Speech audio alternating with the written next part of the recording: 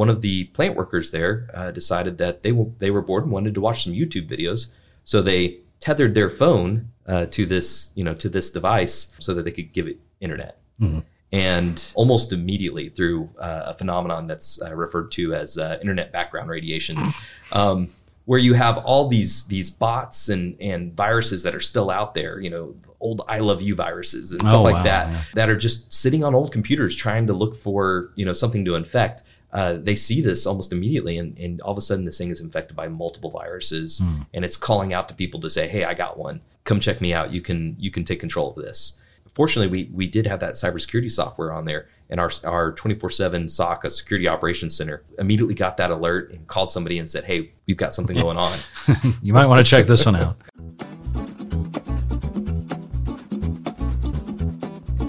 You're listening to OMAG All Access, a podcast about all things affecting municipalities in Oklahoma, hosted by OMAG Director of Technology Services, Kevin Seesock.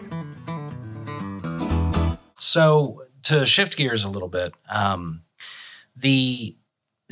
what other examples of citizen-first technology? One thing, we've seen this change through COVID, the shift to work from home, the need for people to be able to work anywhere, the fact that people are trying to find cheaper, more inexpensive places to live. At the same time, we're seeing a proliferation of high-speed, fast internet for home workers. And I bring up this example because I think another potential way for cities to be smart is internet as a public utility. We actually have a few cities in Oklahoma that are doing that. You mentioned Ponca City, they're one right now. But it's another example where it's like, look, even if we're a small bedroom community, instead of letting our citizens get access to this from a big telco, this is something that we can be providing as a public service. But I think it goes even beyond that, because now you're talking about getting into the communication business. That's a complex scenario. Yeah, it is. But I love the idea of a city saying, hey, we're going to provide bandwidth because it's a utility. Mm-hmm. And I'll go a little different direction. I think it's a digital divide issue as well. I think it is unfair to our poorer citizens, mm-hmm. our less well-off citizens, that they can't afford bandwidth or high-speed bandwidth. What broke my heart was during the pandemic, seeing the videos of the single moms with 3 kids in the back seat sitting out in front of a Starbucks for 6 hours. Just for Wi-Fi. Just to do Wi-Fi for homework? Oh, wow. Seriously, right? And who is the city manager that is that city, right? And are people having to do that in your city? So I think there's a digital divide issue around mm-hmm. bandwidth, where cities should look to partner with some organization to help them put in, bandwidth as a utility. Yeah. And there are organizations that will help you do it.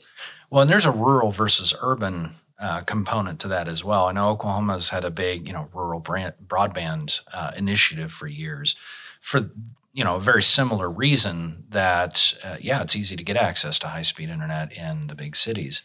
And I think that has actually started to change. I've been hearing from some of our colleagues that places like Stillwell have had gigabit fiber connections long before I could get it at my house here in the metro. And that's encouraging that we're starting to address that problem.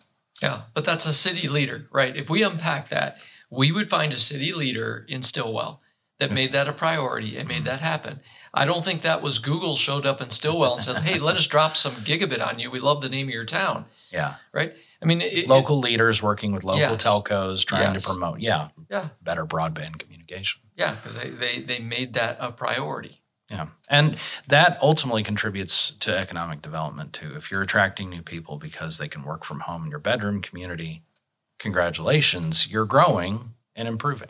Yeah, you're keeping organizations that build there, startups that start in Stillwell, because they're not having to say, wow, we don't have the resources that we need to stay here. So how do cities address the risks? Every single one of these things we've mentioned, whether it's smart water meters, whether it's drones, crashing ultimately, but they all come with risks. Cybersecurity being, near and dear to my heart. But all of this includes the idea that if we do this, what are we getting ourselves into? And I know there's a variety of ways to look at that problem. Yeah, cyber is a risk. There's more risks than that. I think a city let's come back to security here in a minute, but let's just talk about a few other risks. I think that there's a complexity risk as you move more and more of automating a city to technology. You're creating more and more complexity that has to be managed and maintained. Right. And because cities have a decent amount of turnover of personnel and can't always get the best IT people, now you're having to maintain that complex digital backbone that you're building, with people who sometimes are leaving. Yeah. So there are some other risks that I think come along with technology. Another one we think about a lot is when you let a piece of software make a decision, sometimes you don't have human beings anymore that know how to make that decision. So if something goes out, it's a problem. So again, let's talk about our water meters. When you had water meter readers, what you might have is somebody who didn't show up for work that day, right? But they were going to show up 2 days later, and you had 2 other people that were going to be able to go do it, right? So that was your biggest risk, was somebody didn't show up that day. Okay, well, when it's all electronic, if that electronic system goes down, you're reading 0 meters. Yeah, zero revenue. Zero revenue, 0 meters. So there's a complexity issue with technology that I don't want to ignore. Yeah. Because I've had city leaders say that to me of, today, Scott, things are pretty simple, very human oriented. It's a person that has a responsibility. My biggest risk is that person doesn't do something. Yeah, you don't have to reboot carbon paper. Yeah. No. So that's a risk too. I think we got to acknowledge. OMAG All Access would like to thank you for listening to this podcast. For your time, we would like to offer you the chance to win a pair of OMAG All Access Bluetooth headphones. To enter, all you have to do is head to www.omag.org/all-access and click on the corresponding image at the top of the screen. The password for each episode will change, so make sure you are always up to date on the newest episode of OMAG All Access by subscribing with your favorite podcast app. The password for this episode is Oklahoma. Follow the directions on the giveaway page, and you will be entered. Good luck. Back to security. Hey, there's no getting around. The more things that you make electronic, you increase the attack surface, and your risks go up unless you have a commensurate ability to do risk control. It's like kids. Every time you have another child, the risk goes up in your life, right? If you have 7 teenagers, that's way worse than 1 teenager. There's no getting around that. There just isn't. I have one, and I can't imagine having more than one. No, right? So your only way would be to imprison all 7 of them. So it's the same thing with digital. The more computers you have, the more laptops, the more bandwidth, the more software applications, the more cameras, things like that. When we've done some risk audits, at cities, we've seen a lot of things like people buying consumer grade Internet of Things devices, like consumer grade cameras, Nest thermostats, Nest, consumer grade motion detectors that they don't secure, and then those things, bad criminals are able to get to those things. So I think what I would tell you is you have to bake in and understand as you grow your intelligence, you're going to have to make a commensurate investment in protecting it. Yeah. And so maybe a way to think about it is, if you're buying a software application, it's going to cost you $5,000 and you got to buy a couple of computers, so it's $10,000. It's not. It's $10,000 plus $1,000 a year to maintain it and keep it secure.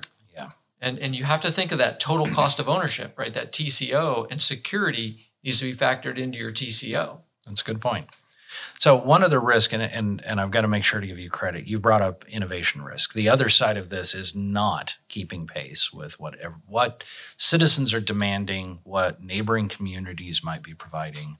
And it's that essentially, well, this is too challenging. This is not something we have the money. This is we're not going to fight this battle while everyone else around you is moving forward. And I think that deserves to be brought up as well. Yeah, risk people, like risk experts, when I go speak at their conferences, they will often talk to me about one of the most dangerous risks with technology is innovation risk. And that's what they say is it's the risk of getting too far behind, getting too much technology debt. And there are some cities and towns where they seem to accept technology debt as, yeah, we're a city. Yeah, I mean, that's just fact of life here. Government, that's how government. We don't have the best tractors. We don't have the best this. We don't. We're not going to have the best technology. The problem with accepting, getting into technology debt, getting behind where you really should be. You mentioned two of them, which is constituents who are really unhappy. It was one of them you mentioned, and then the other one you mentioned. Was neighboring communities. Yeah, competing communities. There's a third one I was going to bring up, which is team members. Sometimes to be able to get good employees and hold on to them, they're going to want to be using good technology.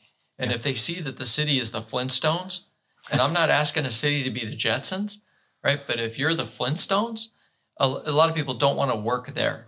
They just don't. Let's go work at the career tech. Like, let's go work somewhere else where they at least have halfway modern technology. Why would we work at the city? And I'm just being real that there's a lot of towns where people are making the decision between the career tech or the city. Yeah. And the career tech's got better technology. So I think that's another danger for cities is, you have this innovation risk. If you're not innovative at all, if you're not going to move forward and at least keep up with some level of standard, eventually you're going to pay a tax on that. You're going to pay a price for that technology debt. Well, I think that's helped. I mean, I certainly know, I don't think we've got any cities and towns that are going to be the shining one in China. Shanghai, was it? Qingdao. Okay. Yeah. But the fact that we do see a lot of progress is very encouraging. And I think in Oklahoma, we've got a lot of good examples of where there have been some deliberate decisions made to improve citizens' lives using technology.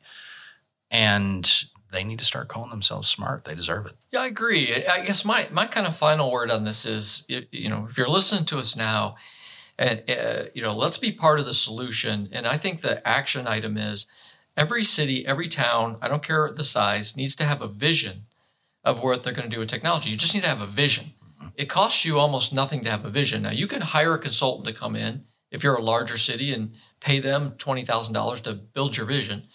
Or you can just work on it, with the people that you have, right, to create a vision.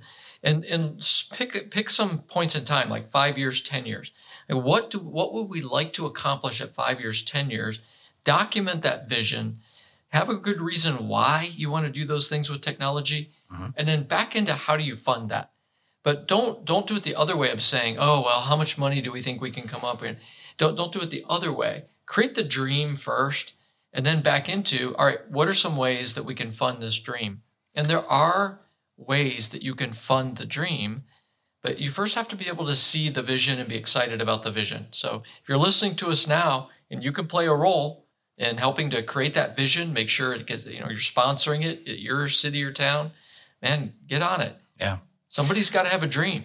Too much of government IT is reactive, and we've all got to change that. So, yep.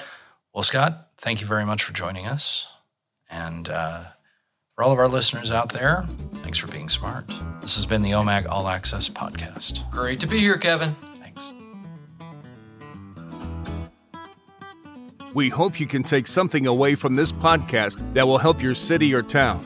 You can find more information about OMAG on our website at www.omag.org or on our Facebook page. Thanks for listening. If you have questions or ideas for a podcast topic, please send them to allaccess@omag.org. On the next episode of OMAG All Access. We went to what's called a progression system.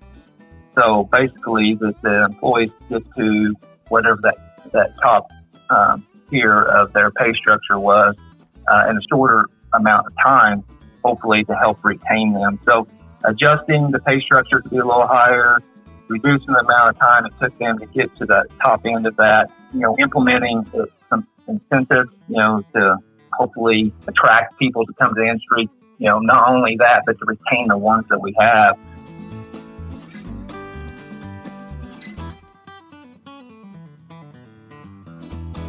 This episode is copyright OMAG 2022 under the Creative Commons 4.0 Attribution, Non-Commercial, No Derivatives International License. For more information, please visit creativecommons.org.